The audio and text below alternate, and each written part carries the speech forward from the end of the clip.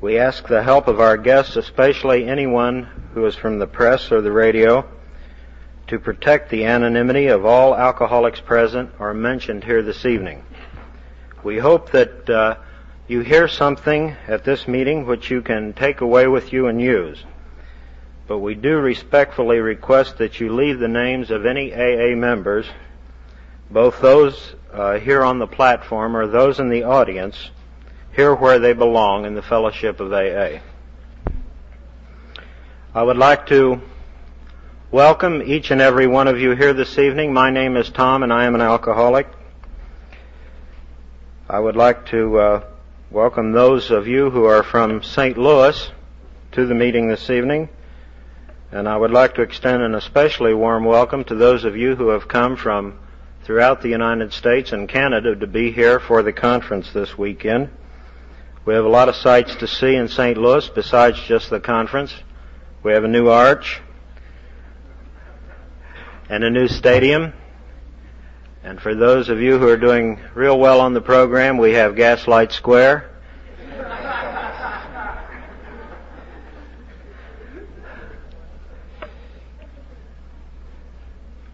I would like to think of some nice warm way that I could welcome everybody here this evening.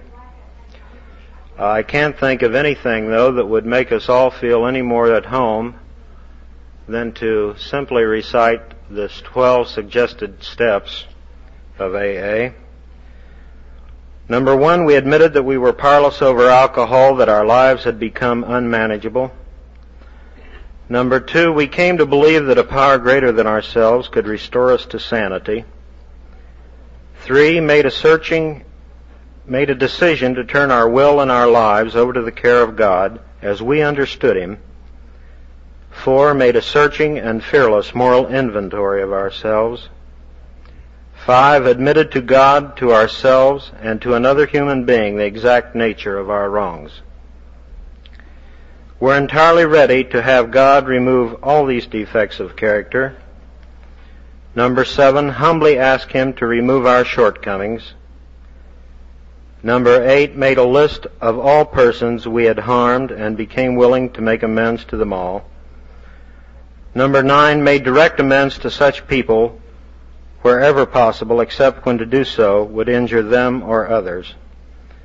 Number 10, continued to take personal inventory, and when we were wrong, promptly admitted it. 11, sought through prayer and meditation to improve our conscious contact with God as we understood Him, praying for knowledge of His will for us and the power to carry that out. Having had a spiritual awakening as the result of these steps, we tried to carry this message to alcoholics and to practice these principles in all of our affairs. Alcoholics Anonymous is a fellowship of men and women who share their experience, strength, and hope with each other, that they may solve their common problem and help others to recover from alcoholism. The only requirement for membership is a desire to stop drinking. There are no dues or fees for AA membership. We are self-supporting through our own contributions. AA is not allied with any sect, denomination, politics, organization, or institution, does not wish to engage in any controversy, neither endorses nor opposes any causes. Our primary purpose is to stay sober and help other alcoholics to achieve sobriety.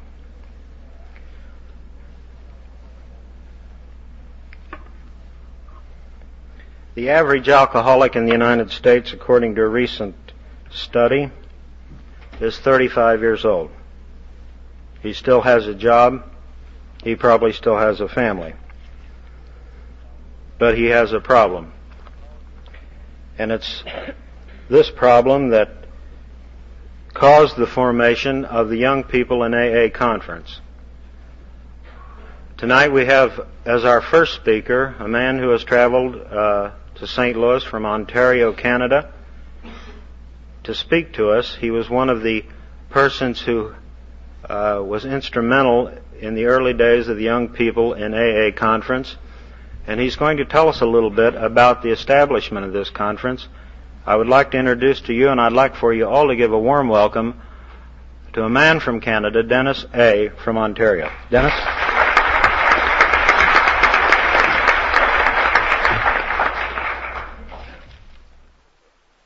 I got 43 pages of notes here. That make you feel good? Thank you for those warm words of introduction. I can state that I'm very, very pleased to be visiting St. Louis for the first time, and by the warm reception that I've received since checking in about 4 o'clock this afternoon, I hope it will not be my last opportunity to visit with you. You seem to be a nice, generous people with your applause, and maybe I'll risk telling a joke that never seems to get anywhere north of the border. It's a story about a drunk that woke up after sleeping one off beside a pool of water, and he looks down, and the water's quite clear. He doesn't realize it's a pool, and he sees the moon and the stars clearly reflected. And he says, "Yeah, that's the moon all right down there, but what the heck am I doing up here?"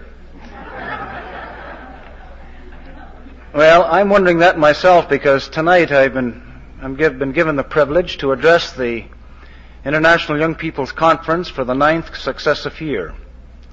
And this to me is a very distinct privilege. I bring to you also the greetings of the young people from Ontario, who are unable to be with you here today in person, but are with you today in spirit. We have roughly 10 young people's groups in the province of Ontario, and I'm sorry that we're not better represented here. However, distance and financial problems prevent many of them from coming that would like to attend. When I talk to people about the Young People's Conference today, I find that they ask many of the questions that were asked 10 years ago, prior to the starting of the first Young People's Conference. The questions deal, well, why a young people's group? What purpose does it serve? Why do you need a young people's conference? Are you trying to segregate yourselves from AA? Trying to set up a different organization? Why can't you mix with the rest of the groups? And are you trying to exclude people? Well, I can assure you that 10 years ago, when we were talking about the idea of forming the first Young People's Conference, the answers at that time were quite elusive and unclear. But in the light of experience in the past 10 years, I think those answers are becoming more clear as time goes by. And the proof lies in the fact that these conferences have continued successfully for 9 consecutive years. Maybe during the course of my talk I'll be able to just touch on some of the answers that I see today. Probably wasn't too clear when we started the first one. I'm not going to go into the history of young people's groups in Canada or United States. For while I'm familiar with the general history, I haven't done any research to establish from an authoritative point of view which is the oldest group in the United States and the oldest one in Canada and so on. But I am very familiar with the history of the young people's group as it pertains to these conferences, the history of the conference itself. I'm going to touch on some of the events that I feel personally contributed largely to the formation of the first conference, which was held in 1958 in Niagara Falls, New York. The period between 1955 and 1958 were important years for young people, I think, because of the fact that there weren't too many young people's groups anywhere in North America. I joined AA as a 1953, and while I was warmly received by AA in Vancouver, British Columbia, there was very, very few young people around to identify with. The older member tried to help me with the problems, and they tried to share with me their experience, strength, and hope. But there was very, very little hope when I didn't have somebody my own age in the 20s to chum around with. And the problems that I had to face, I thought, were peculiar to my generation, in that here I had a family, and I had children that I didn't know how to relate to. I had a wife that I didn't know whether I loved, or I didn't know how to respond as a husband or how to respond as a father. I was very immature, very unsettled. And in desperation, after about 6 months, I was all set to quit AA because I felt I'm tired of being alone. Loneliness was the thing that bothered me most in my initial period of time. The secretary at that time says, why don't you try to start a young people's group? There are 2 or 3 other younger people in various parts of the city. Why don't you try to get them together? And this was the formation of the first young people's group in Vancouver, British Columbia. And from that time on, I've sort of associated myself with young people's groups because it was here that I found that my needs were being met. It was here that I found the understanding, and I found the friendship and the companionship that I needed.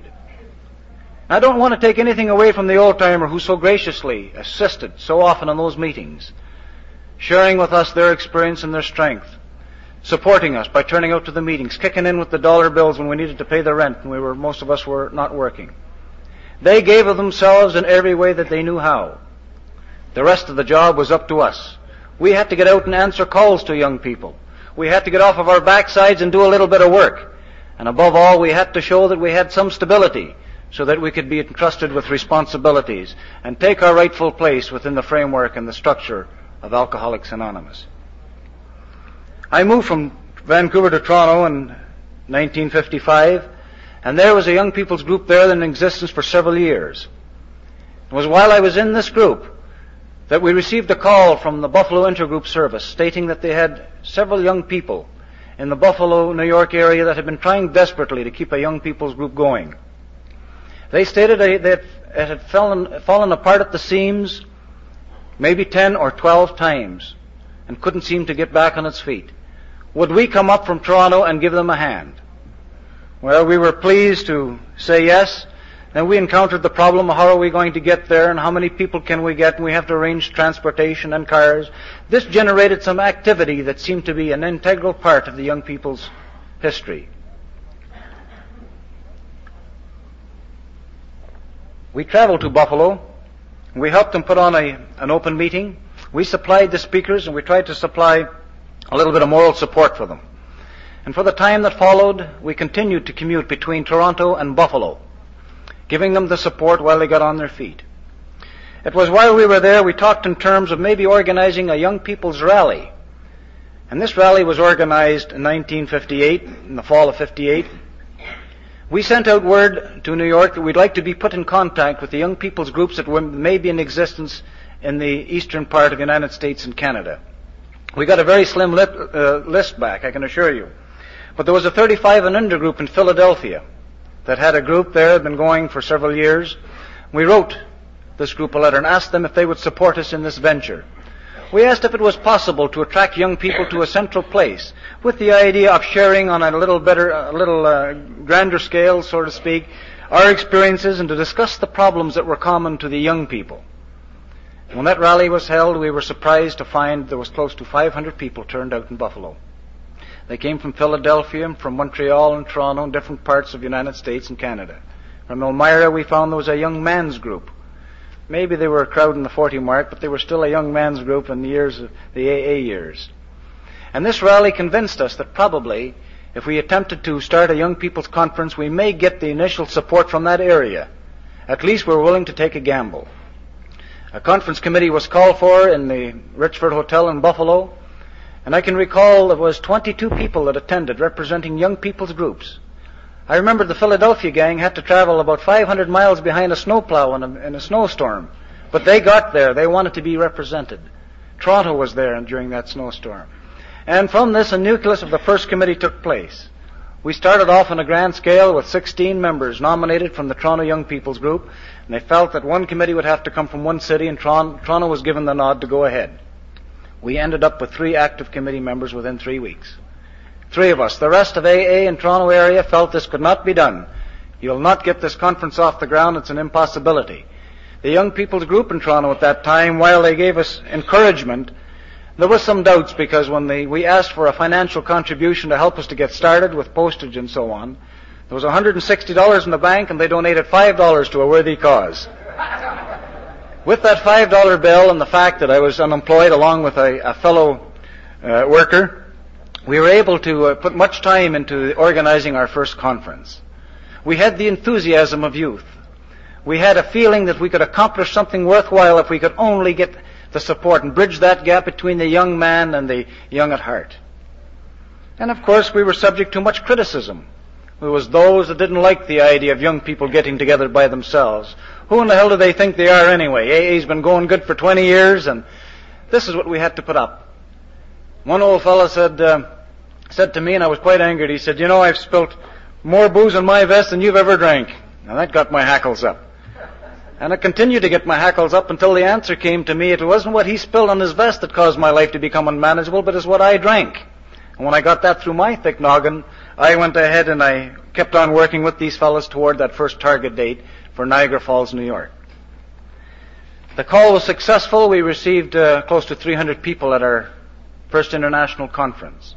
All the speakers turned up, and while we didn't have a financial sheet that would balance, we did manage to turn in a $3 profit, I believe, by those of us on the conference committee not submitting personal expenses. We were determined to show a profit in our first venture.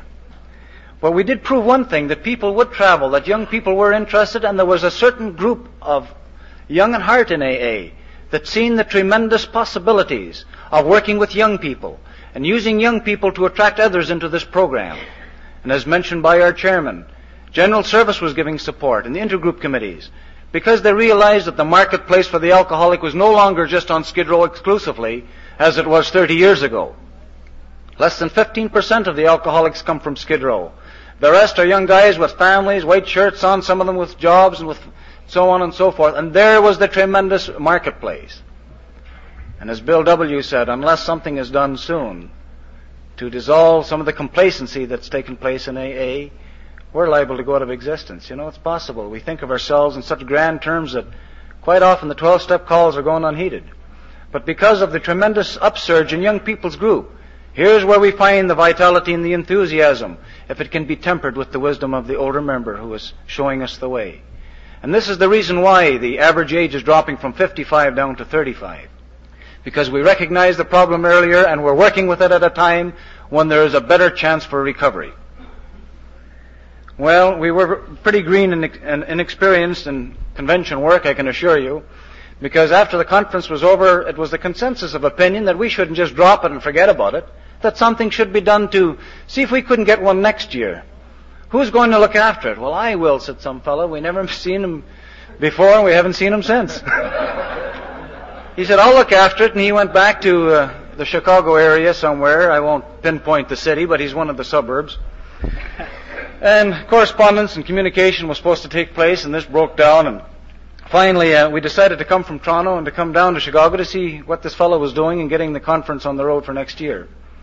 And of course we found out there was quite a few problems. There wasn't a committee set up, and so for the next period of time we commuted from Toronto to Chicago on weekends while we tried to get a local committee organized, because we felt that we didn't want this conference to go by the wayside. And pretty soon we were able to contact some good young people in there, Roger and Jeannie, and John P., and Dwayne and they were able to get a committee going and save the conference in its second year. The conference took place in Chicago, and it was quite well attended, but it did not turn in a profit financially. They broke even. They had a few financial problems. The next year, we had the conference go to Philadelphia. This time, we seen to it that we met some of these people from Philadelphia, and Mike and Jean and Irene and a few of them that had come down to Chicago and to the first conference in Niagara Falls seemed to be the type of people that would not fall down in their responsibilities. Consequently, we've seen for the first time in the third year some real organization go into organizing a conference. The 35 and under group in Philadelphia area was responsible for seeing to it that it was properly supplied with committee members.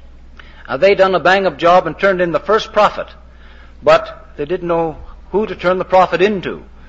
We said, well, maybe you should go to New York, or we don't know whether there'll be a conference next year or not, and maybe we should send out letters to find out if somebody will bid for the conference. And it was from this type of experience that it was felt that maybe we should hang on to some of the people from each conference and form a bit of an advisory council to guarantee the continuity of the conference from one year to another. So as a result, the International Advisory Council of Young People of AA was formed. The money was turned into them, and a bank account was opened up where people could send in their contributions, direct inquiries, and publicity and mail could be sent out. The following year, the conference went to Milwaukee, and there again we were able to share in the initial mistakes made in Chicago in the second year. And some of those members who had now gained some insight into conference organizing and some of the problems they had to face worked again on the fourth international conference held in Milwaukee, and this was quite a success. The Toronto people were quite enthusiastic and felt that this was a Canadian idea to start with. Maybe we should try to get the conference in Canada at least once. Americans have a way of grabbing the ball and running right to the touchdown, you know. And we wanted to play a little interception and see if we couldn't add one of the laurels to Canada. So a bunch of enthusiastic people from Hamilton, Ontario came down and put in a bid. And they went back to Hamilton and started 12 hard months of organizing. As a result of that conference, I think we had a record turnout from all over the country, and they turned in a profit somewhere around $775. This is after giving away free coffee for 3 days. And here we experimented with something new. We had various groups throughout the country, young people's groups, take part in sponsoring a coffee room, a coffee hour. Philadelphia had its name up for 1 hour, and then the young people's group from St. Catharines had their name up, and some other young people's group from Milwaukee and from Montreal. And as a result, they picked up the tab and they showed genuine hospitality. Every cup of coffee was paid for from young people's funds, and we were truly host in that particular event. From there, it went down to South Carolina, where we had a taste of the Southern hospitality for the first time from Canada. We were very impressed with the type of AA they have down there, and we were grateful to these people for filling in a year when it was going to be very difficult to obtain a convention city. From there, it went into Detroit. The Detroit young people turned out in force, and they felt that they needed a conference in their particular area. Roger was telling me today that when they brought the conference bid back to Detroit, they were met with sort of a passive attitude. Young people were really not very strong in the area, and nor were they accepted very easily. And they had many organizational problems at the beginning, but they were able to organize a successful conference. And as a result, he tells me that young people are well accepted now in the Detroit area, and should the conference ever come back to the city of Detroit, it will be enthusiastically welcomed and supported. Last year, the conference, I'm going to go back just to 1 year and tell you something odd that happened in Chicago. Because the World Convention was taking place in Long Beach, at the very last minute, something possessed the chairman at that time to suggest that maybe we should discontinue the conference next year, because Long Beach is having one and we don't want to interfere with the World Convention. And he was going to take a show of hands, all those in favor of discontinuing the conference. And being active for the first 2 years, the first 3 years, I was put in a very embarrassing position. I was a guest speaker, but I did stand up and ask for the microphone, and we sort of had a little hassle there in front of the crowd at the banquet, and I suggested that if the conference was discontinued, we may not get it organized again. So it went to a secret vote, and everybody filled out a paper, and later on I can tell you we sure sweated while we watched the one pile growing, and there was only 1 or 2 ballots on the other, and I figured, boy, we've lost the conference. Then he announced the results. It was 300-2 that the conference take place next year. That was the Young People's Conference. So these are some of the problems that we had, and now these problems are being discussed on the advisory council level with all conferences, past conference committee men participating in its deliberations and decisions. Last year, the conference went to Long Beach, the site of the 25th annual conference of AA. And Richard is here today, all the way from California, to participate in the conference this year. And here we've seen a conference that had somewhere around 2,400 people register for the Young People's Conference. And in the wake of that conference, Richard tells me there's been tremendous upsurge in interest in young people's activities.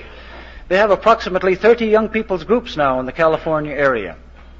And now they have their own Young People's Intergroup Committee working in close liaison with the older intergroup committees. They're working in close harmony on many, many projects. And another thing that he mentioned was that the activity that was generated in the interest in young alcoholics in the state prompted the state legislature to pass a bill setting up a I think it's called a young offenders or a young offenders training center, where they go into the problem of alcohol with these young people, and the young people's groups are very instrumental in seeing to it that information is being disseminated into this organization, that they're sponsored into AA if they feel that they have an alcohol problem. These are some of the things that have happened.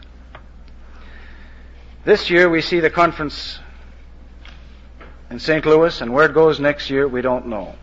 And I think by the early bird turnout tonight, I think you're going to have a successful conference this year.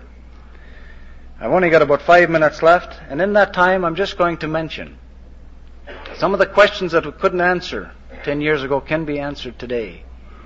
What good does a young people's group do? Well, first off, it does provide an excellent setting to sponsor a young person in their initial entry to AA. If he phones up and says, I'm only 24 years of age, and the intergroup office secretary can state, that's quite all right, we have a young people's group. This opens the door into a discussion where you can point out that the symptoms of alcoholism is present today, that alcoholism is not a respecter of age any more than it is of race or religion or politics. This is number one. The young people have to identify with people their own age. The same, I'm sure, that if you had to attend, those of you that are 50 or 60, if you had to consistently attend AA meetings where there was only people in their early 20s, I think you would feel a little bit put out once in a while. But today we're finding that with all these young people's groups, there were 7 young people's groups 10 years ago, today we're crowding the 100 mark. And these are the people that are using these young people's conferences as a training ground. It is here they're getting a full appreciation of the traditions of AA. It is here that new ideas are coming out. They're being channeled to the right sources to general service. These young people don't just sit back after the conference is over and say, well, I've done my bit. No. They're a little bit more experienced and wiser, and they're now taking part in general service committees, intergroup committees, 12-step houses. They're working on state programs for alcoholism. They're active with the young people. They're visiting penitentiaries. And they have the stamina to do this type of legwork because they still have their youth. And I think if the young people were going to wait until the old-timer does all this work forever, the old-timer can get tired and he fades away, and finally you can't go on forever. And I think the old-timer realizes that the bonanza lies in attracting younger people. This is where the lifeblood of AA comes from, the new person. The need for a young people's conference, well, of course, when it comes to alcoholics, you don't need a real good reason. All you have to do, if you're a bunch of bald-headed fellas, well, have a bald-headed convention if you want. But the point is that we all suffer from one disease, and any excuse is a good excuse for a gathering. We found that out over cups of coffee, and whether it's in a restaurant or at a convention. This is a nice place to share our experience and our strength and hope, and to swap a few lies, tell a few stories, and just enjoy the wonderful fellowship that is ours to enjoy this date. I think that the cries of 10 years ago, what are we, segregationists? Are we trying to exclude people? I think this has answered itself. When you see a meeting such as this with the young and the young at heart mixing together in harmony, working towards a common purpose, this question is not being raised as it was at that time.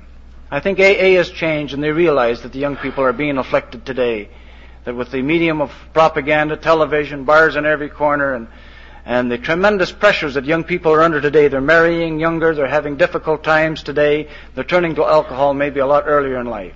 But the difference between young people today and the old-timer when he was young is that, thank God, AA is here today. We don't have to wait for another 30 or 40 years for AA to be born before we can get help. It's here now. And I think we should realize that the outstretched hand, that handshake, that was symbolic when they started AA 30 years ago, is just as important today. And that the old-timer, when he sees a young fellow coming in, if he sticks out his hand, I'm sure the young fellow is going to feel he's in the right place. If they want me to stay on a strict time schedule, I'm going to close here with a quotation out of the Grapevine, an article in Grapevine. I think it was in Milwaukee that the Grapevine sent a reporter to find out what was all this enthusiasm being generated about young people. Who are they? How did it get started? And they wanted to find out. So they sent their Grapevine reporter, and he talked to people from all over the country, and he wrote an article. It was the longest article in Grapevine's history. And he pointed out the pros and cons, the good and the bad, the problems and the solutions. And I was always impressed with the way he terminated that article in the Grapevine. This was Barry L. who wrote this article, and he concluded with, on this vein, one thing is certain. Young people, thank God, are coming into AA in ever-increasing numbers. They hold the promise and the power of our future leadership, and the older members must help them to utilize their youth, vitality, and great potential. I want to thank the conference committee for inviting me for the 9th consecutive time. And like the drunk says, I'm wondering what I'm doing up here. I'm 36 years of age now, and this may be probably one of the last conventions where I'll probably be participating in the program. I can assure you that along with many other people who served in the past 9 years, working on these conference committees have helped me to mature. It helped to give me a real appreciation of my fellow man, his weaknesses and his shortcomings. It gave me an insight into my own personality and my own shortcomings. It made me a little bit more tolerant of other people. It made me realize that this is definitely a disease, and the character disorder and the personality problems that is so prevalent amongst the alcoholic were the things that I could identify in myself. I'm so grateful to AA in general, but in particular to the opportunity to serve as a young person and to now sort of drift into other type of activity within AA, that I can feel I'm fulfilling a worthwhile purpose. I thank God that if it were for the fact that there were young people in my time to help an unstable person like me come into AA and to remain. If I hadn't been put into contact with young people along the line, I'm sure I'd be one of the many that's 6 feet under in a penitentiary or in the insane asylum. Thank you, one and all.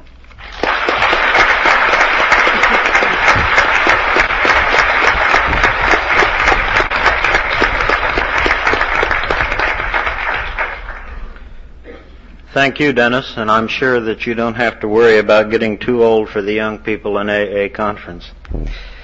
I'm sure that you'll be here for many years to come and an honored speaker. A real good message. I think that one of the greatest things about AA is a habit that we bring in from the old days before AA, and that's the yes. You can ask anybody in AA to do anything in behalf of AA, and they always say yes. We in the old days, if they asked us if we wanted a drink, we always said yes. We didn't care whether it was scotch or bourbon or Menon's aftershave. We always said yes, and I think that's one of the most wonderful things about the AA fellowship. Cut through 4 slices of bread, too. That's really bad. And the wonderful thing is that we have brought this yes on into AA, and people like Dennis come down from Ontario to be with us tonight. An inspiring message, Dennis, and thank you very much. Moving right along now, there are 75,000 alcoholics in St. Louis that we know of. There are probably some others in closets that we don't know of. But their disease directly affects the lives of 4 other people. If my mathematics are right, that amounts to about 375,000 people in the city of St. Louis who are directly affected by the disease of alcoholism. It is truly a family disease.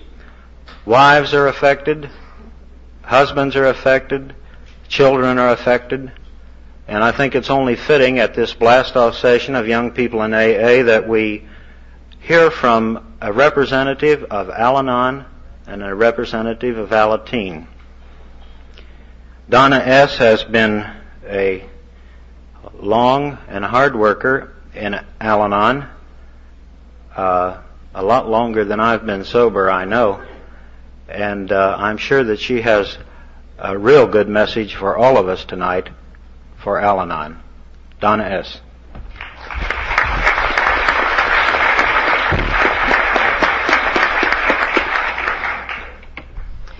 Thank you, Tom.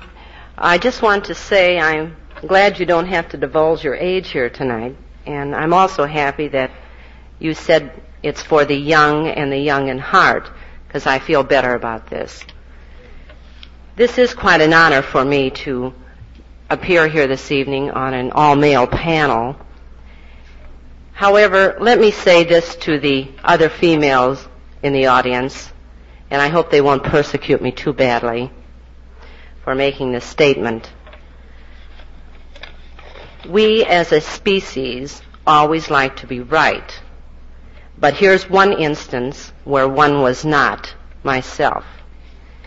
Now, I'm not here as a complaining wife. We're trying to understand the problems and devastating ways that alcoholism affects a family. You see, we have a problem too. Alcoholism is truly a family disease. If you excuse me a moment, I want to get over my nervousness. Gateway to Freedom through AA, but also we feel through Al-Anon.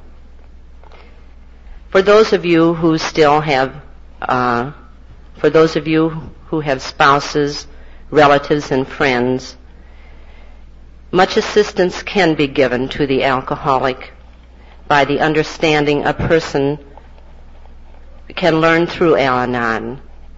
What not to do, perhaps, as much as what to do. I belong to the Edgewood Al-Anon group in the North St. Louis County, and we meet each Wednesday evening at Edgewood Hospital. And as a matter of fact, we just celebrated our 3-year anniversary in July, which we are quite proud of. We have a rather large group, I guess you might say, with a weekly attendance of anywhere between 15 and 25 gals.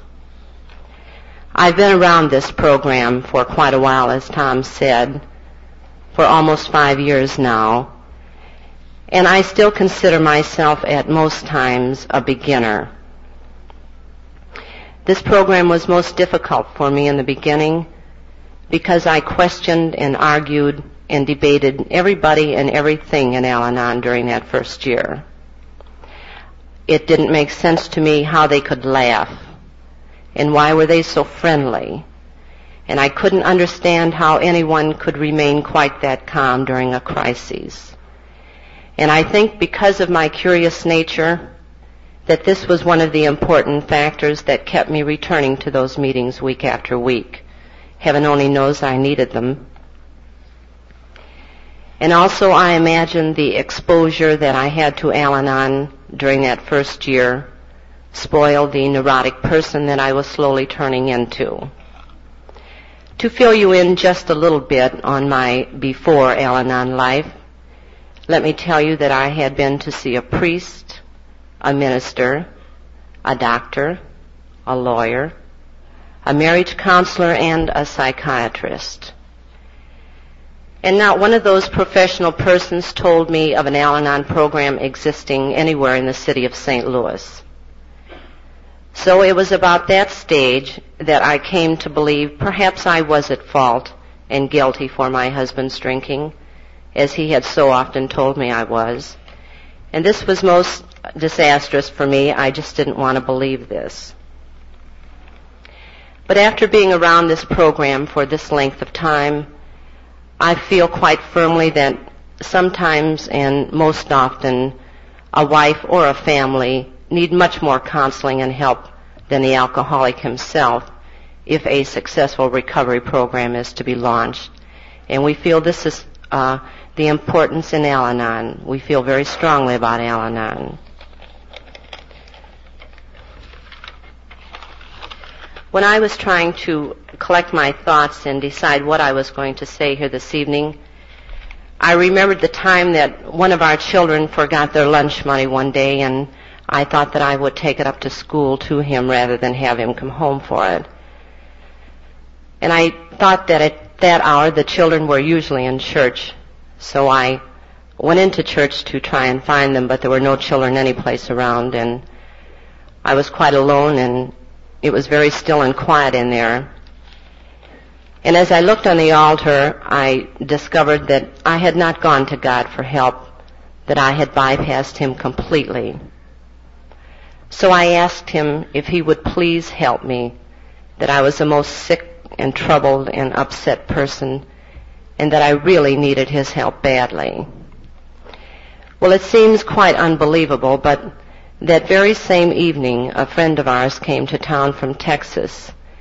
He was a salesman who called on my husband, but we still considered him a friend of ours. And he found the home in somewhat of an upset condition that evening. And he told me that he had a cousin who lived in the city who had had the same problem in her home, but that Harold no longer drank anymore, and why didn't I call her? Perhaps she could help me. So I placed the phone call to her the next week, and it was during the course of this conversation that I found out about Al-Anon. She was most kind and gracious to me and talked to me for quite a while. And she put me in touch with the group secretary, and I attended my first Al-Anon meeting. And it was there that I found a marvelous group of gals who were most kind and understanding, and they were all so eager to help me. It was a great consolation to me then to learn that I was not the only wife in the St. Louis area who had this problem in her home, as so many of us think we are alone. After a few meetings, I seemed to grow up a little bit. I hadn't realized that I was quite that immature. And after a few more meetings, I discovered that I could make a few decisions.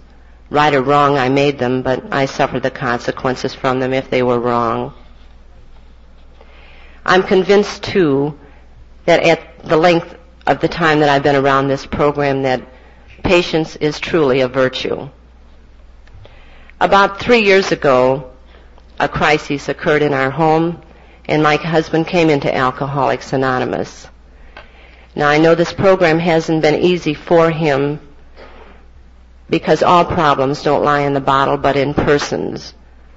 And I feel that without Al-Anon behind me, perhaps I would not have had the patience and the courage and the understanding to have gone on. I also realize that God has been very good to us, and our 4 children are certainly proof of that.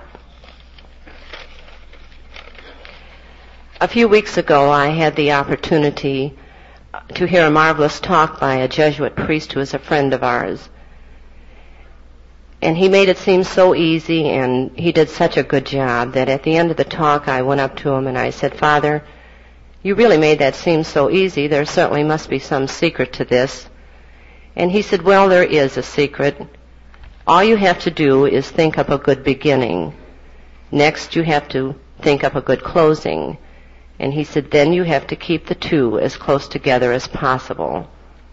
Now, this I hope I have done for you this evening, but before I close, it wasn't too long ago that I sat in this very same room and listened to my husband introduce a group of speakers like this. And in the next instant, I heard my name mentioned. He was introducing me, his wife, to this audience. So I'd like to even that score this evening and present my husband, Ed, to this audience. Ed?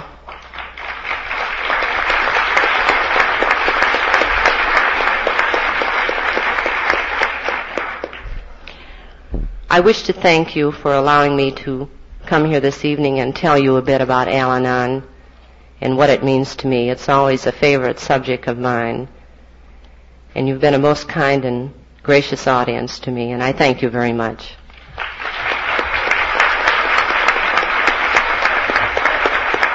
Very good. It's a sneaky way to get you to come to a meeting, isn't it, Ed?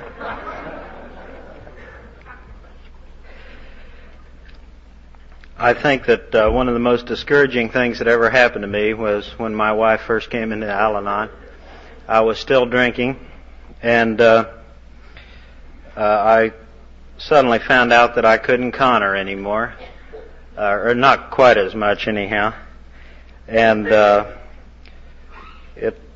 was a lot more serenity around the house.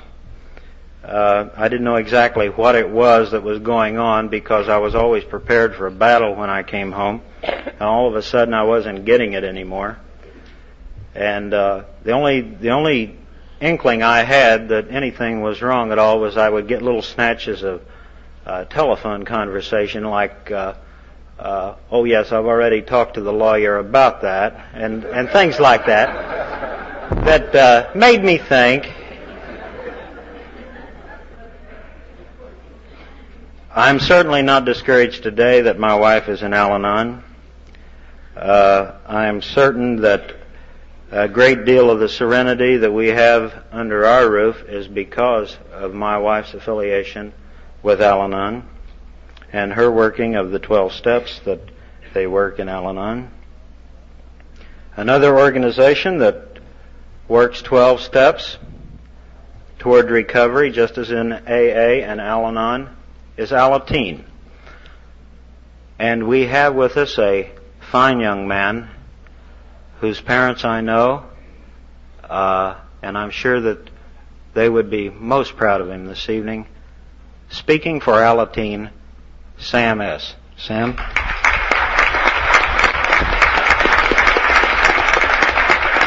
Thank you. My name is Sam S. I was first introduced to Alateen a little over 4 years ago. At that time, I learned only one thing, that Alateen is a fellowship of the teenage children whose parents have a drinking problem.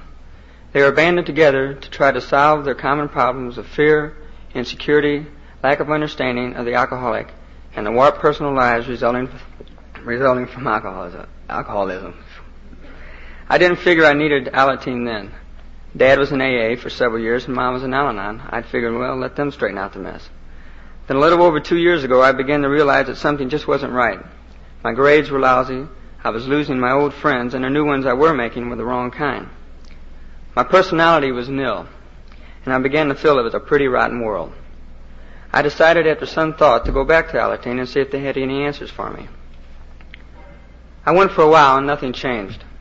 Then one day I came to the realization that I may be going to Alateen, but I certainly wasn't living by their principles of the program, that I was still blaming everyone and everything for my problems. I guess it was then that I took one of the 12 suggested steps. I took number 4, a fearless and moral inventory of myself. It was then I really saw myself, for the first time, a very selfish boy, full of resentments, hates, and self-pity, all dating back as far as I could remember. I guess something from the meetings had soaked in this thick head of mine, because I realized that I was the way I was because of my thinking, not because of people and things around me.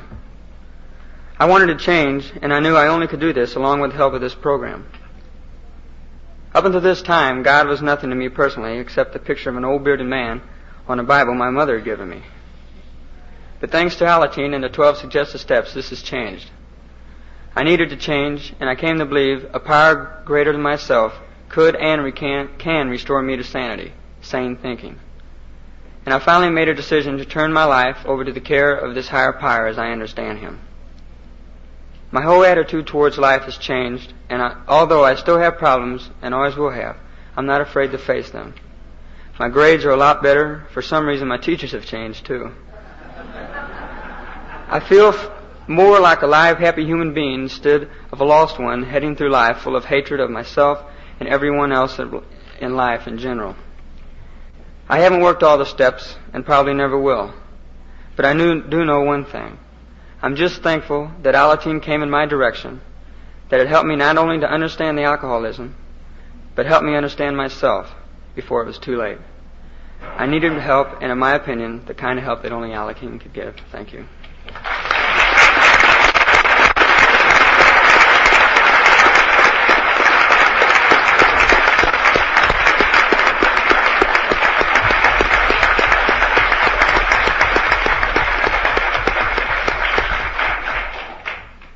Now, why don't we read about him in the newspapers? Thank you very much, Sam, for the son's side of the disease of alcoholism. Thank you very much, Donna, for an inspiring talk. We're getting down to the stories in AA. 3 real good stories. The first from another native St. Louisan, a fellow who has been working the program for quite some time now and doing a marvelous job. I'd like to introduce to you Chuck F. from St. Louis.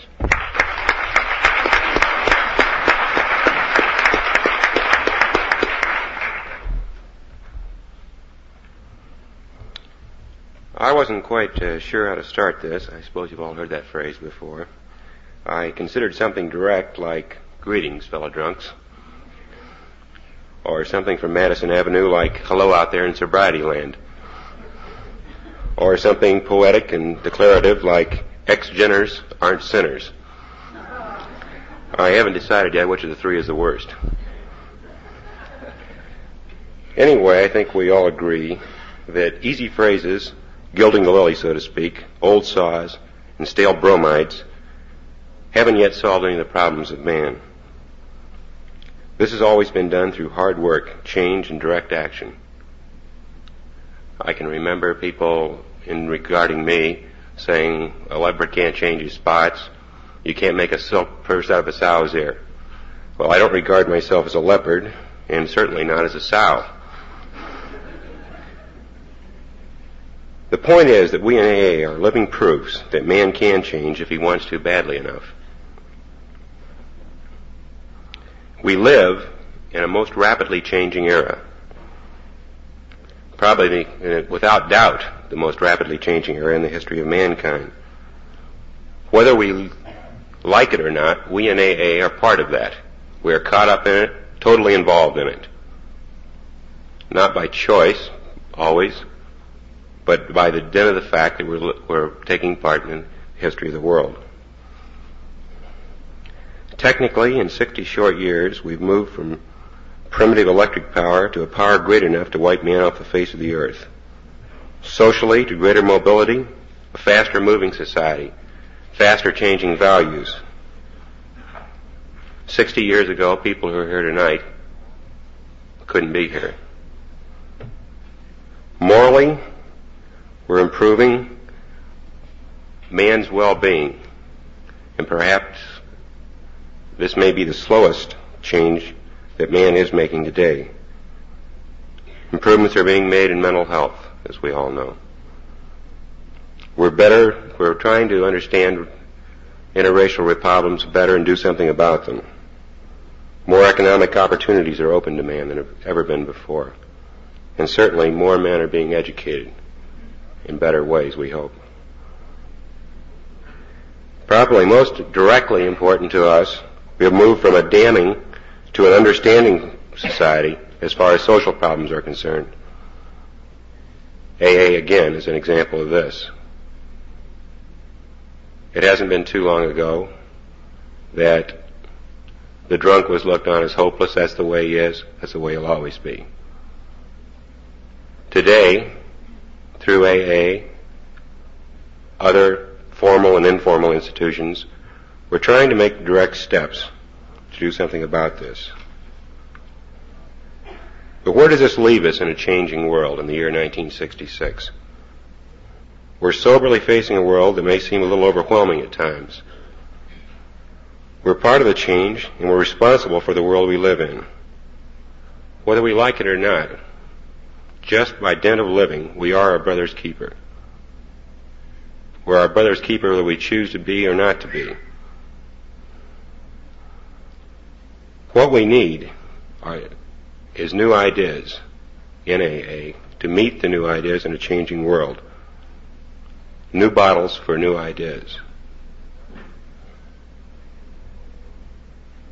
This does not mean giving up the 12 steps or the basic traditions, but using them to our advantage. This means searching and finding new and better ways to live, to find out more about alcoholism, to find out more about the world we live in. A friend of mine has always advised AAs, read the big book and do what it says. I agree. But in many cases, how do you direct the confused young alcoholic who isn't clear on his moral values in a world of rapidly changing moral values to formulate a useful pattern of life out of the big book? And this is not to say that the big book is not useful, but it leaves a great deal of latitude in directing our lives so they're useful for us. Each man must live within a pattern which provides him with a useful, happy life. This pattern does not mean you can abdicate responsibility, because freedom implies responsibility, as we well know. So within the framework of the Big Book, there's a great deal of latitude for each man to decide individually for himself how he can live a useful, happy life and still maintain responsibility to himself, to the world around him. As I said before, as young people in AA, we are going to be caught up in these new changes in the world. We've got to look at them, deal with them. To make the 12 steps work, we've got to do more to understand ourselves, more to understand the world we live in. Many of the old ideas are falling, and well so. Many of the new ideas may not prove to be useful and workable in man's existence. We're changing our ideas about our relationship to man, our fellow man, to the universe, and to God.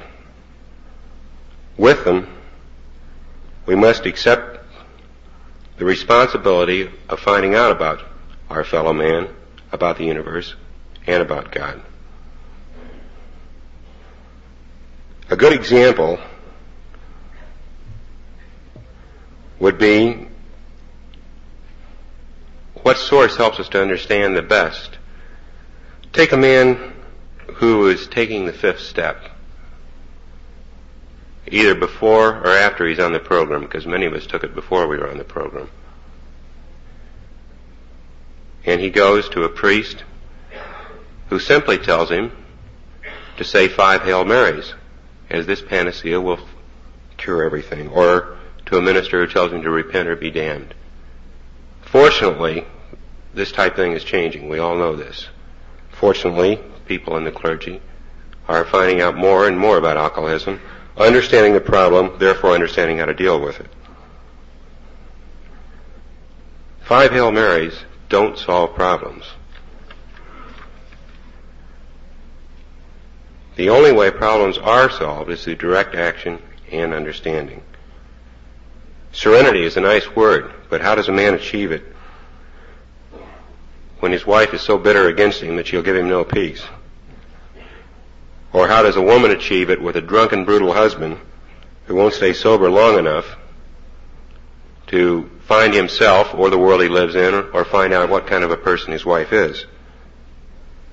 Too often we give general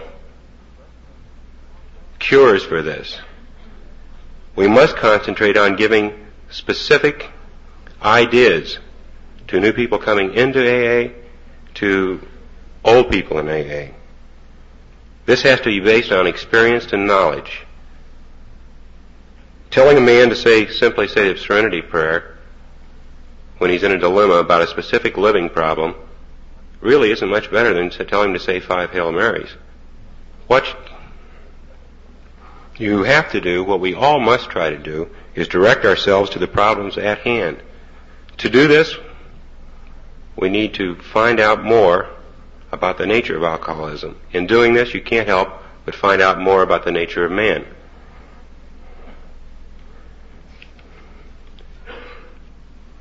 We can't afford to be closed-minded to new sources of help. Man makes his own hell out of fear, suspicion of what he doesn't understand about himself and his world. We don't any longer bleed people in medicine. Yet there are some people who still have views of psychiatry that mental illness is caused by the moon. Examples of this that I've seen work in my nearly a year now in AA are every group seems to have a poor soul who is passed off as hopeless. He's off again, he's on again. We don't quite understand him, and it's not easy. Granted, it's a difficult problem. If we are to move ahead, it's the tough problems like this passed off man that we can't avoid.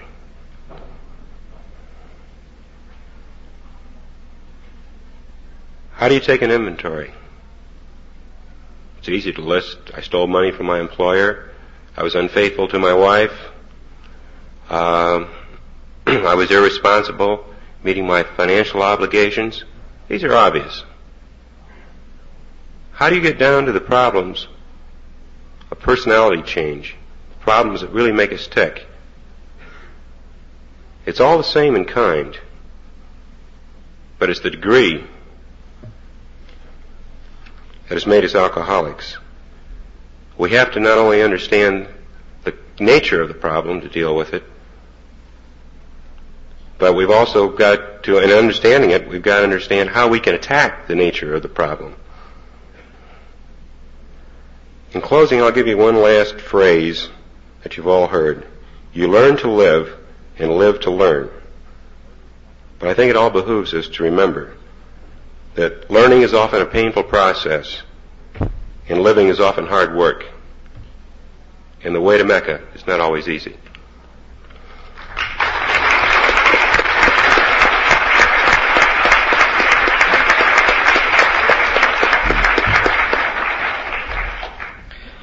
Thank you very much, Chuck. Very much indeed. Speaking of personality changes, I was trying to think the other day whether or not I'd had any personality change or how much of a personality change I'd had. And I came to the conclusion that I'm still as confused as I ever was. It's just a happy confusion that I have,